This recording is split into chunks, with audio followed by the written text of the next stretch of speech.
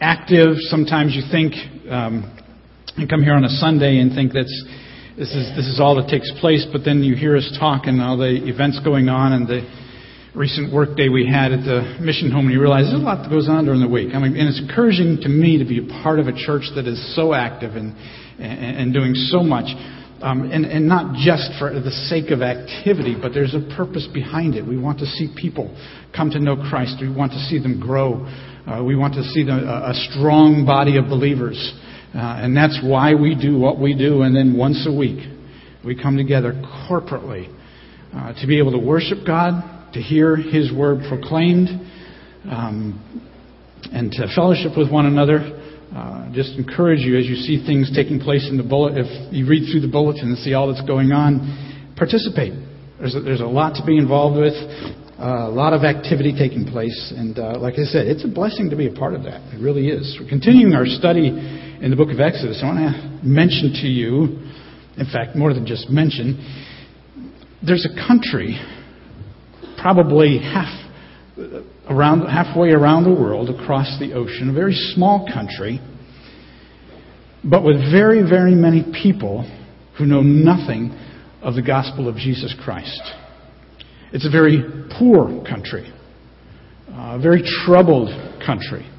I'm talking about the country of North Korea. Perhaps you've heard some, read some. And as I read more about it and just look a little bit into it, you realize, wow, for years, and if you look at the date, July 27th, 1953, they drew a line. And the doors closed, both literally and figuratively, between North and South Korea. And for those 60 years, many of the people on either side of that line have never seen their family members and have passed on. In some cases, their brothers and sisters, their aunts and uncles, grandparents, even spouses, never to see them again. And it's sad when you read some about this, and if you've ever looked at pictures or anything, you see the faces, especially sometimes of children, and you realize the just abject poverty that they're in, not just economically, but spiritually, socially. It grieves, or it should grieve, our hearts. I know it does God's heart.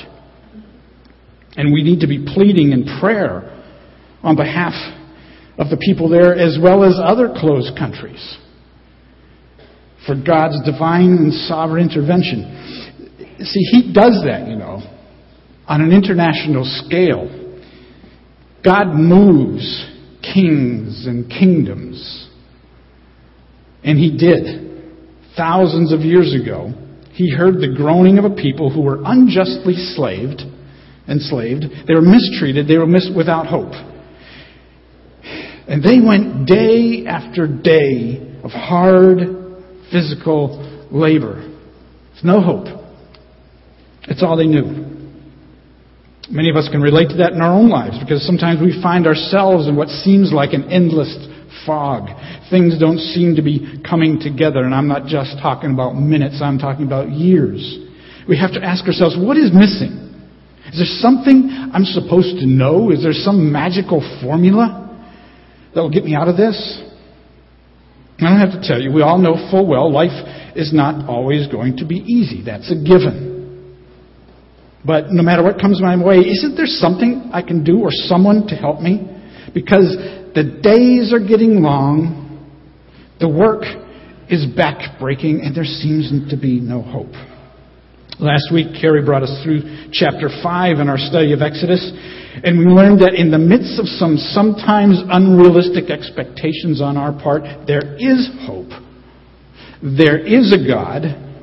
We have a future.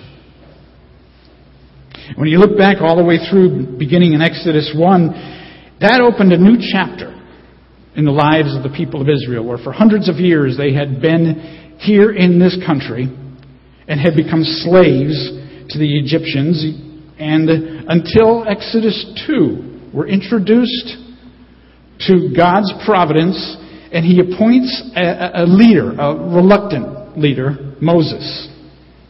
and reveals his providential care over his people. And chapter 2 ends with an interesting note, because it says that God heard his people and he knew. In chapter 3, God goes back to that leader Moses and taps him on the shoulder in the form of a burning bush and says, "It's you." Has rather a long, extended conversation with him, describing what he wants to do. We heard the back and forth with Moses, and Moses saying, "It's not me." I said, "I'm sure you're thinking of somebody else." And God says, "No, it's you. You're the one who's going to do this. I'm going to use you."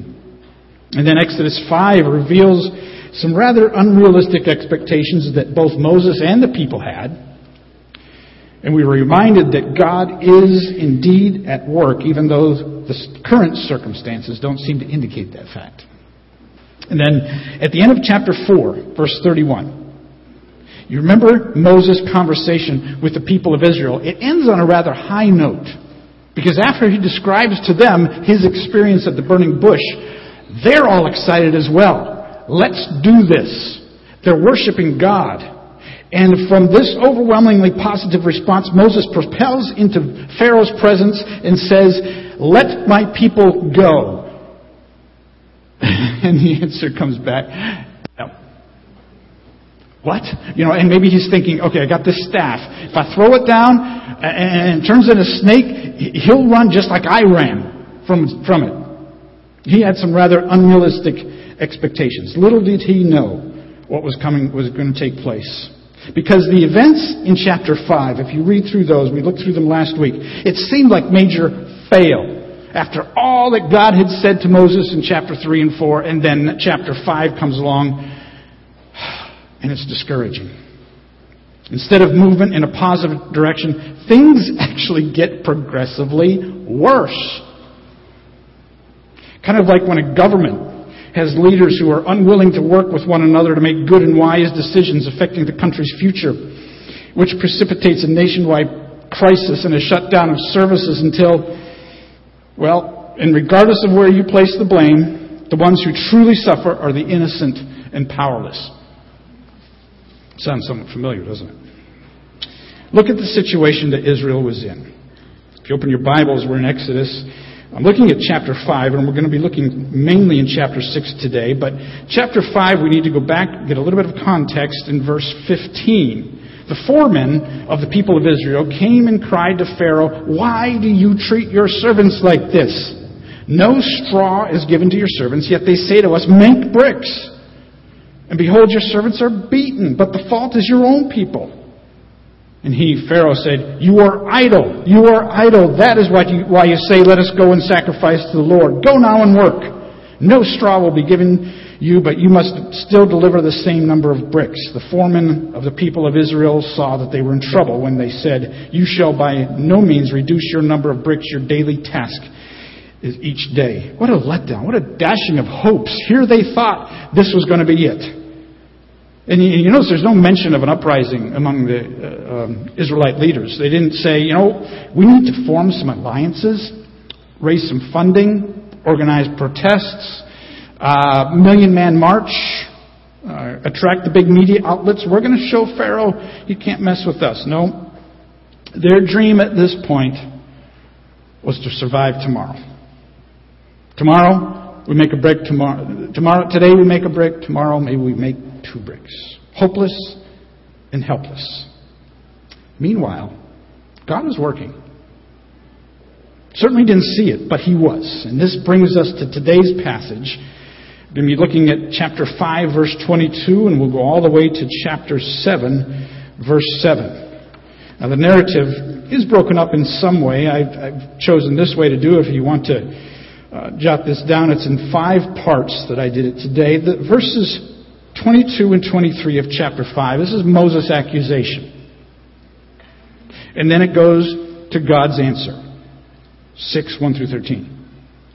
And then it goes back to Moses' credentials. 6, 14 to 25. And then it goes back to God's plan. 7, 1 through 5. And then back to Moses and his obedience in chapter 7, verses 6 through 7. So we'll somewhat track through that today. But just before this, just before chapter 5, verse 22, remember that the Egyptian appointed Israelite leaders had put Moses and Aaron on blast, basically. It's your fault, they said, for this injustice and grief. And so what does Moses do? 5:22. Moses turned to the Lord and said, "O Lord, why have you done evil to this people? Why did you ever send me? For since I came to Pharaoh to speak in your name, he has done evil to this people, and you have not delivered your people at all." Moses, in his humanness, in his finite perspective, he turns to God, not to worship or intercede or to praise, but to question and accuse. Now, this is the first time that Moses actually goes to God. If you notice the other encounters through Exodus all the way from chapter 1, it's God going to Moses. Here Moses goes to God, and he calls it, of all things, evil. It's a word that's translated in other places as trouble or harm, and he says, you have done evil, and Pharaoh has done evil. He mentions the evil that Pharaoh is doing. That's a correct assessment. But then he said, God, you are the source and the instigator. That's an incorrect assessment. See, Moses implies that you haven't quite come through like you promised. But that's not true. What could be said is, you haven't come through quite like I expected. That could be true. And this coming from a man who had just had a very real and vivid encounter with God at the burning bush, with a snake, and also a direct conversation. And this is a very raw and revealing conversation, where Moses addresses God in this way. And it really causes us to ask that question. Should we or can we ascribe evil to God? Is he really the source? No, I don't believe he is. Is there evil? Of course there is. And can we ask God why when evil does touch us in some way? Oh, I think we can. In fact, quite honestly, he can take it. Of anyone, he can take it. In fact, there may be times when he answers, I'm glad you asked. Why? About this evil. I believe that's in essence what he said to Moses. Chapter 6, verse 1. This is number 2, 6, 1 through 13, God's answer. Here's his answer. Now you shall see what I will do to Pharaoh. For with a strong hand he will send them out, and with a strong hand he will drive them out of his land. God's answer is, just watch. Watch what I will do. There's no rebuke here, just a reaffirmation of his promise. And notice this. This is God's sovereignty. This is how God behaves in the world at that time, in the world today. He chooses when to act. He chooses how and what.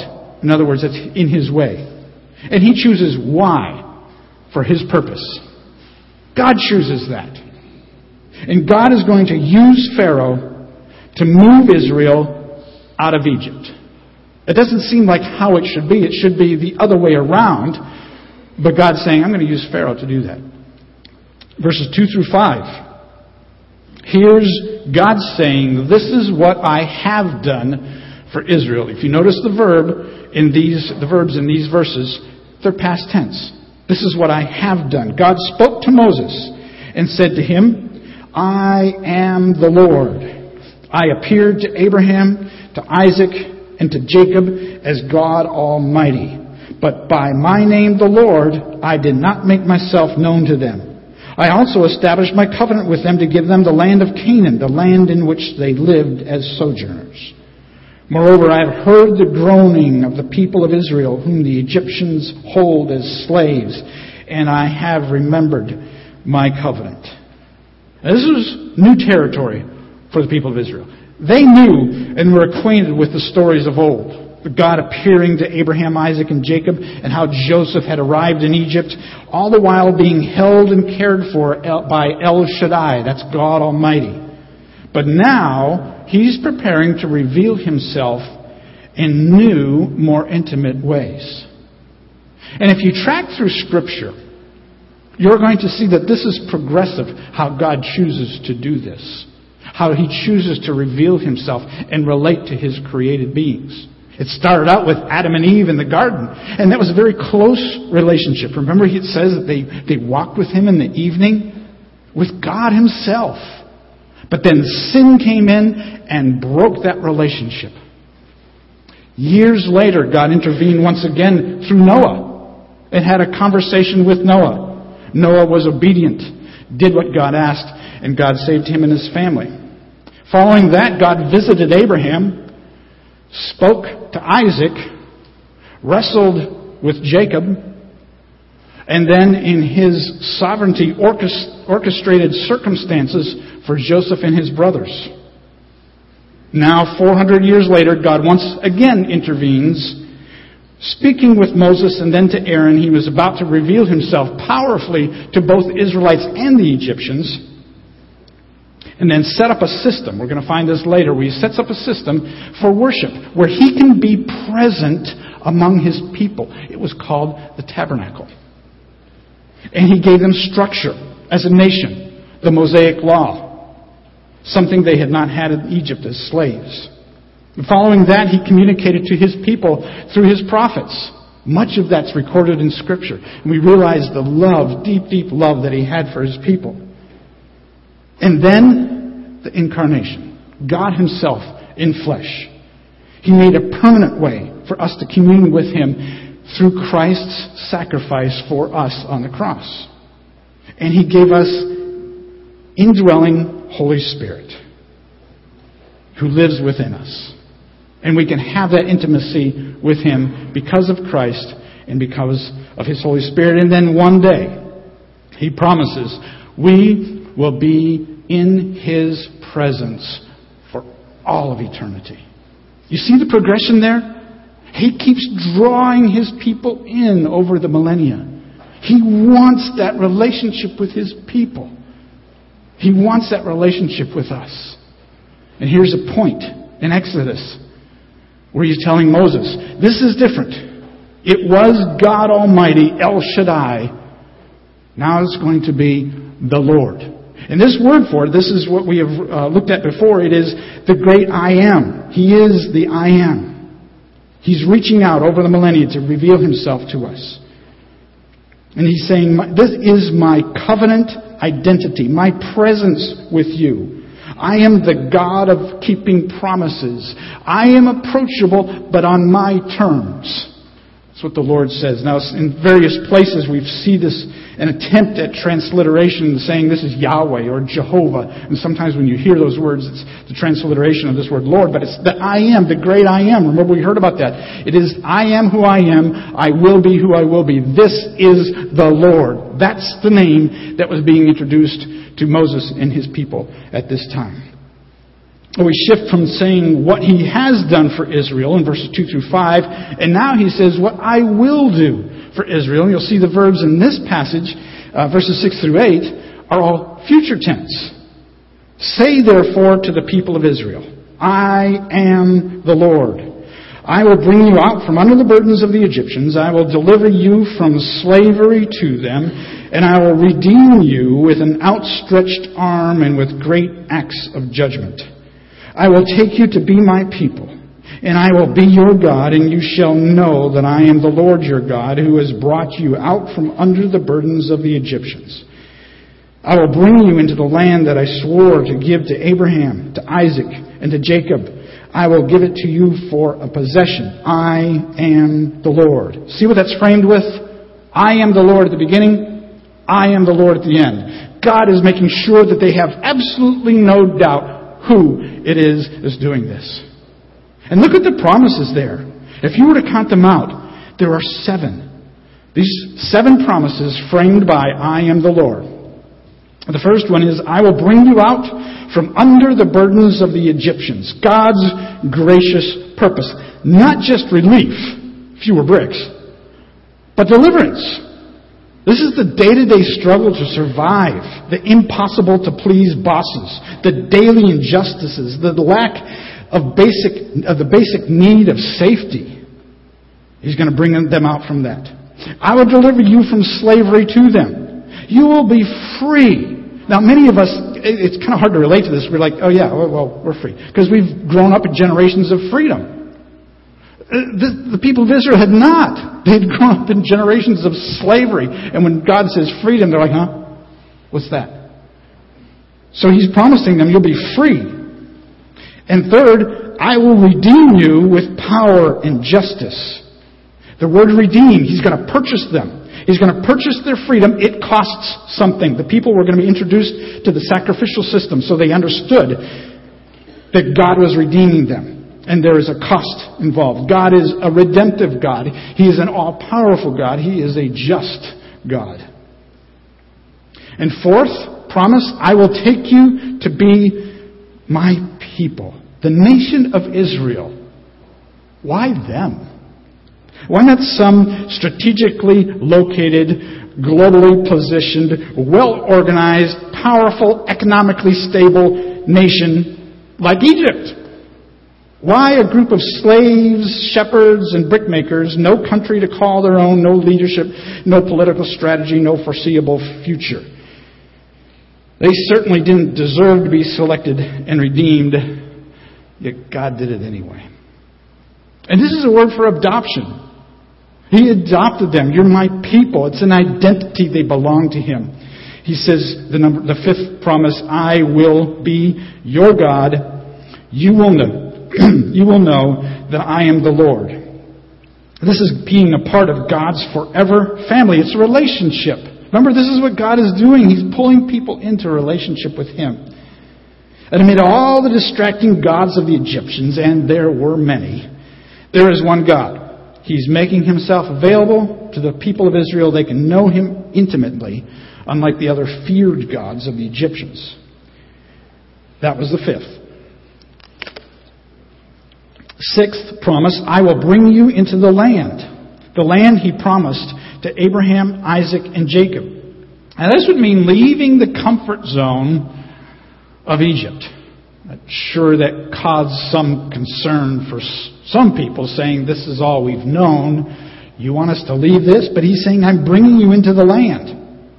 It's the land He promised Abraham, Isaac, and Jacob. This would mean living in a new place. Not just relief from slavery, not just freedom, but their own place to call home. And then seventh promise, I will give it to you for a possession. You're not just going to be tenants. You're going to be landowners. A place to call their own, completely different from the land of Egypt. This is not even extreme makeover home edition. Far, far beyond that. After generations of oppression and dependency with no real identity, they can now have their own place. Now, if you look through these 7 promises, there's something interesting here. There's some parallels to salvation. Our salvation. You see that? First one, new life in Christ. It gives us a reason to live each day. There is hope. When He says, I'll bring you out from under the burdens of the Egyptians, there is hope. It's the reality of being forgiven of the sins of the past, living free from the bondage of sin in the present, and the promise of eternity in the presence of a sinless God. The second point for salvation, they're no longer slaves to sin. We are no longer slaves to sin. Romans 6:18, having been set free from sin and have become slaves of righteousness. So just as the Israelites are being freed, we also can be freed. And third, redemption. He talks about, I will redeem you with power and justice. In our salvation experience, we are redeemed by God through Christ's blood with power over death. 1 Corinthians 6:20, Paul writes that you were bought with a price. That was Christ's blood. And then fourth, I will take you to be my people.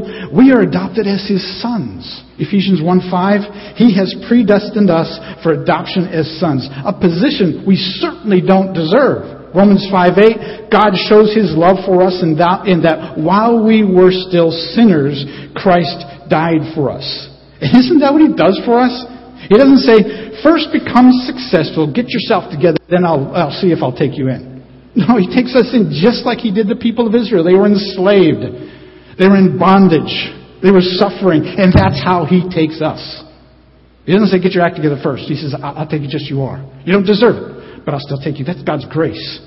We're adopted as His sons. And then the fifth, I will be your God. It's a relationship with God amidst all the clutter in this life. There's a lot of it. The people of Israel faced it as well. All those gods that were so confusing among the Egyptians. And God is saying there is one God. I am the Lord. Same for us. A relationship with God amid all the other things in this life. And I will bring you into the land. That's our future hope of heaven. We can be with Him for eternity. In a place, not just in our imagination, but in a very real place. I will give it to you for a possession. It's the possession of eternal life. Isn't it interesting how that goes through those 7 promises? And those are promises for us that we can know God intimately. We can know that He is the God of the universe because of Jesus, His Son, making the sacrifice for us in our place. And He spells it out right here, way back in the book of Exodus. Okay, before we move on, one thing I want to make note in those first 8 verses, look back through there in your Bible for a moment and notice the pronoun I. Quite frequently. In fact, in the translation I used, I counted 18 times in those short 8 verses. Does that tell you something? It tells us that God wants no mistake to be made. Who is doing the work? Who is about to do the work? God Himself is. He makes it very clear to the people. If there's anything that's going to take place, it is He who's doing it.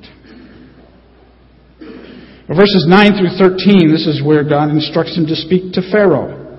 Verse 9, Moses spoke thus to the people of Israel, but they did not listen to Moses because of their broken spirit and harsh slavery. So the Lord said to Moses, go in, tell Pharaoh, king of Egypt, let the people of Israel out of this land. But again, Moses said to the Lord, behold, the people of Israel have not listened to me. How then shall Pharaoh listen to me? For I am of uncircumcised lips. The Lord spoke to Moses and Aaron and gave them a charge about the people of Israel and about Pharaoh, king of Egypt, to bring the people of Israel out of the land of Egypt. See, their broken spirit and their harsh slavery, the conditions of the people were suffocating under them. It's like a thick, dark cloud of smoke or a blanket of darkness. These circumstances were deep. There was no hope. And for them, reality is difficult to, if not impossible, to grasp.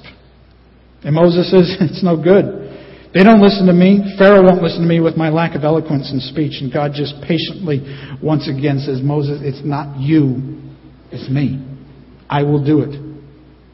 Just go. Verses 14 through 25 are interesting. It's a second time that a genealogy has come up in the book of Exodus so far. The first time was in the very first chapter. But this is somewhat a credentialing of Moses. This is who he is. I'm not going to, for the sake of time, not read through all of those. Although if you're interested, and if you're maybe looking for baby names or something, there's quite a few in there to select from. But this is so important for the narrative, so that there's no mistaking the identity of who it is that Moses and Aaron were. In fact, if you pick it up in verse 26, these are the Aaron and Moses to whom the Lord said, bring out the people of Israel from the land of Egypt by their host. It was they who spoke to Pharaoh, king of Egypt, about bringing out the people of Israel from Egypt. This Moses and this Aaron is repeated there a number of times because that's Moses' credentials. In verse 28, on the day when the Lord spoke to Moses in the land of Egypt, the Lord said to Moses, I am the Lord. Tell Pharaoh, king of Egypt, all that I say to you. But Moses said to the Lord, behold, I am of uncircumcised lips. How will Pharaoh listen to me? And then God says, I have a plan.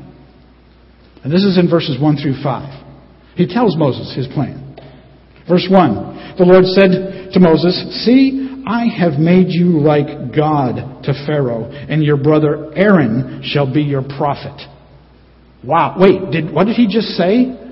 I have made you like God to Pharaoh. Wow. You see, because Pharaoh himself was considered a god by his people. If he's going to listen to somebody, he needs to have an understanding that this is a person that I need to listen to and respect. And Moses is rightly saying, I don't think I'm the one that he's going to be listening to. And God says, you're right. But he's going to listen to me because he's going to see what I'm going to do. And I'm going to make you like God to Pharaoh. This is the first part of God's plan. Moses has credibility not from himself. And Pharaoh is going to recognize that he is someone to be reckoned with. And this is interesting. The second time that Moses hears these words. The first one was back in chapter 4, verse 16. The conversation at the burning bush.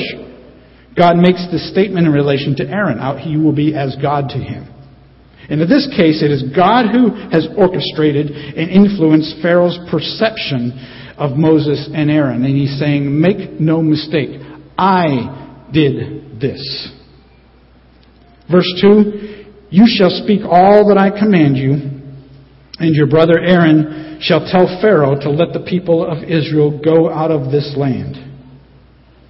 You notice the word in there, all. Not selective, but all. Typically when we have someone in a position of significance, we like to have a press secretary. A mayor or a president will have a press secretary. And if the mayor or president says, I want it done this way and like that, the press secretary usually says, no, hold a minute. Let's put a more positive spin on it so it doesn't land quite so harshly. It's a very difficult job. I would never want it. But in this case, there is no press secretary. There's no filter. God says, if I say it, I want you to say everything that I say. Because that's important. Don't add words in. Don't take words out. It's a good lesson for us. Because some of us would like to take our Bible and look through and say, there's just some parts in here, God, I don't know if you meant it this way, but maybe we could just skim over that. No. And this is how God presents His Scripture to us. All of it. All of God's Word is important. When we look at it, we can't just select and take out the parts that we tend to like and emphasize only those and then skim over others. This is what God is saying to Moses. All that I command you. And what's going to happen? Verse 3. I will harden Pharaoh's heart. And though I multiply my signs and wonders in the land of Egypt, Pharaoh will not listen to you. Then I will lay my hand on Egypt and bring my hosts, my people, the children of Israel, out of the land of Egypt by great acts of judgment. The Egyptians shall know that I am the Lord when I stretch out my hand against Egypt and bring out the people of Israel from among them. Now, again, it's kind of hard for us because we know how the story goes. We've read ahead in Exodus and we know about the plagues and everything. But Moses is sitting and Aaron are sitting here listening and saying, okay, great acts of judgment. I got the stick and the snake. What else are we going to do here? They don't quite understand what God is doing. And I get that. And so they're struggling with this. What's going to take place? And the fact that God's going to harden Pharaoh's heart. Listen to the summary. You tell Pharaoh to let my people go. I'll harden his heart. I'll multiply my signs and wonders. Pharaoh won't listen to you, and I'll bring my people out of the land. Sound like a plan? Good, let's go. And you and I would have been sitting there saying, hold on a minute. And that's exactly what Moses and Aaron were doing. A key phrase, is in chapter 7, verse 5. The Egyptians will know that I am the Lord. This is a significant phrase. It's called a recognition formula.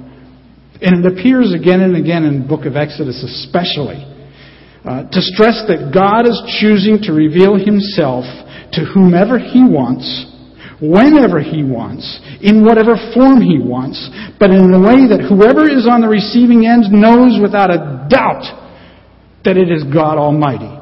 That's what the recognition formula is. And when He says it here in this context, the Egyptians will know that I am the Lord. So it kind of gives you a hint. This is going to be more than just a stick and a snake, isn't it? Oh yes. We'll find out later on. It most certainly is.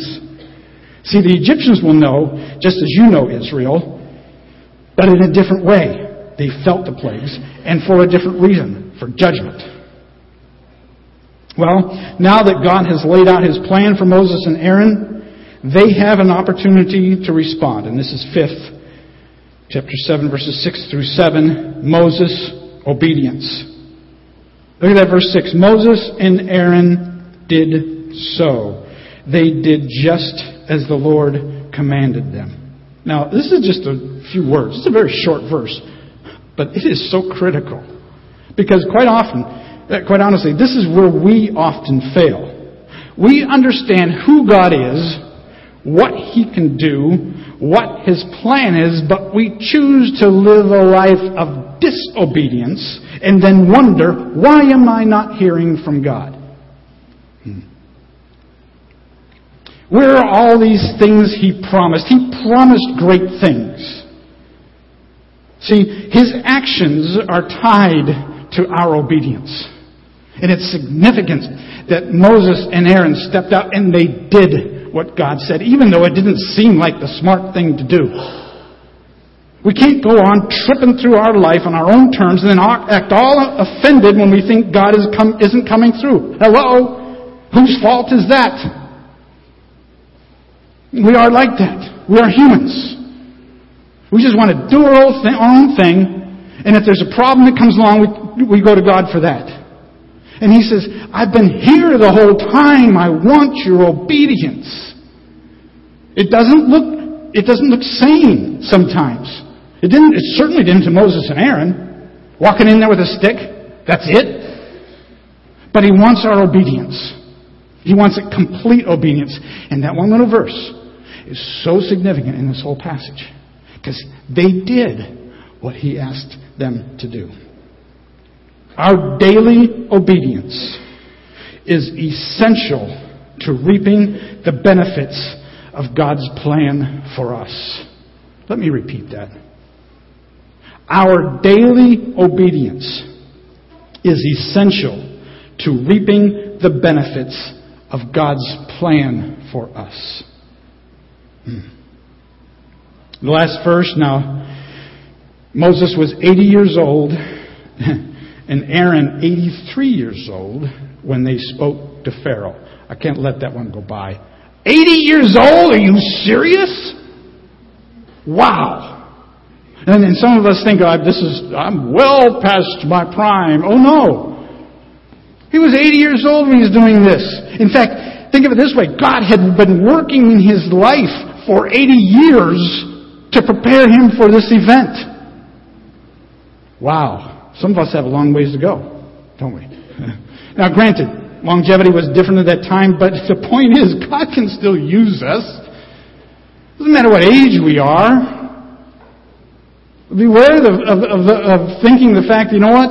My retirement is just going to be, I'm going to just sail off on a boat and enjoy the sunset from my retiring years. No way. God can still use us. In fact, sometimes you'll hear some missionaries say that's the prime time of your life. You have the experience.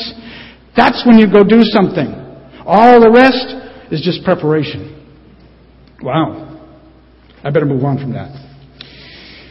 Well, for the people of Israel, all this we've been talking about today, chapter 5 and 6, it's still taking place with those early mornings, those late nights, back-breaking work, foremen shouting, whips cracking, grief upon grief, as they face another day tomorrow, manufacturing yet more bricks, saying, what's he going to do, build a pyramid or something with all these? And now, we have to find our own straw to make the bricks and mix it with the mud. One after another. One brick at a time. Day after day, another day, another brick. When will this ever end? Hope? Yeah, I have hope. I hope I can save tomorrow. I hope I can survive until tomorrow. I hope to be able to put food on my table. My hope is for an end to the mistreatment I experienced from people I once trusted. See, in the narrative that connects the hopelessness of chapter 5 with the events of chapter 7 that we're about to see is a simple conversation in chapter 6. But oh, so significant. Because it meant for Moses to stop and to listen and commune with God. He's saying, I am the Lord Moses and Aaron, people of Israel, may I remind you that it is I who will deliver you. I'm doing this so that in no way you think you somehow managed to pull this off yourselves. It is I. And for us, we look in our own lives. This is the same God. He doesn't change. We can look and see what He has done, what He will do, that He has a plan for us, and that plan involves us and our obedience. That's what Moses and Aaron were finding out. What's your vision for tomorrow, next week, next year? More of the same? More bricklaying? Could God possibly have something great in store for you? And maybe He's waiting. Maybe we've allowed the multiple gods that surround us to distract us and gain our loyalty instead. What about our church's vision for tomorrow? More of the same? Could it be that the simplicity of obedience is the missing component in experiencing God and His plan, not just in our church's lives, but our own lives as well? See, this passage today, it's somewhat of an interlude of God reminding Moses of who He was. And we think, wait a minute, why did He have to do that? The burning bush, the snake, Moses had to be reminded? Oh yes. So do we. We need that interlude. We come through all kinds of stuff like in chapter 5. And God is about to do something like in chapter 7. But in the meantime, He wants to say to us, hey, I'm here. I want to remind you of the promises. I want to remind you of your salvation. I want to remind you that I am the Lord. I am the I am. I will be what I will be. He's there. He wants us. He's drawing us closer into that relationship with Him. But too often, we, in our busyness or our doubt, we just say, I really don't have time for that. Can we just skip the chapter 6 part and move from the hardship and then show me all these miracles you're going to do? And God says, no. It's the relationship that I'm looking for. That's what He wants with us. Can you believe that? The Almighty God of the universe that created every single cell in your body and created the entire universe that we can't even see is interested in you and me as a person. And He wants that relationship with us. And that's what chapter 6 is. It's God saying, this is who I am. And too often we're like, I'm just too busy for that right now. Tomorrow I'm going to make some bricks, so, can we move on? No. We need to stop. Listen to Him. Listen for His voice. And my friends, this doesn't mean showing up at church on Sunday and saying, there, I did it. Okay, God, you happy? I'm glad we're here. We need to be here. We need to hear God's Word proclaimed. But that cannot be the extent of our spiritual diet. There needs to be something that takes place every single day. If you have somebody that loves you, do you only talk to them once a week? No, we need that deep, deep fellowship with Him on a daily basis. Then we're going to know the God of chapter 6. Then we're going to know I am the I am. And that's exactly what He wants. We worship a God who has revealed Himself to us. He's redeemed us and offered us the hope of eternal life with Him. God is almighty, completely reliable. He can be known experientially by those who invest the time and effort to listen to Him and truly seek Him. Would you bow in prayer with me? Our God and Father in heaven, we do thank You. Thank You for listening to us. Oh,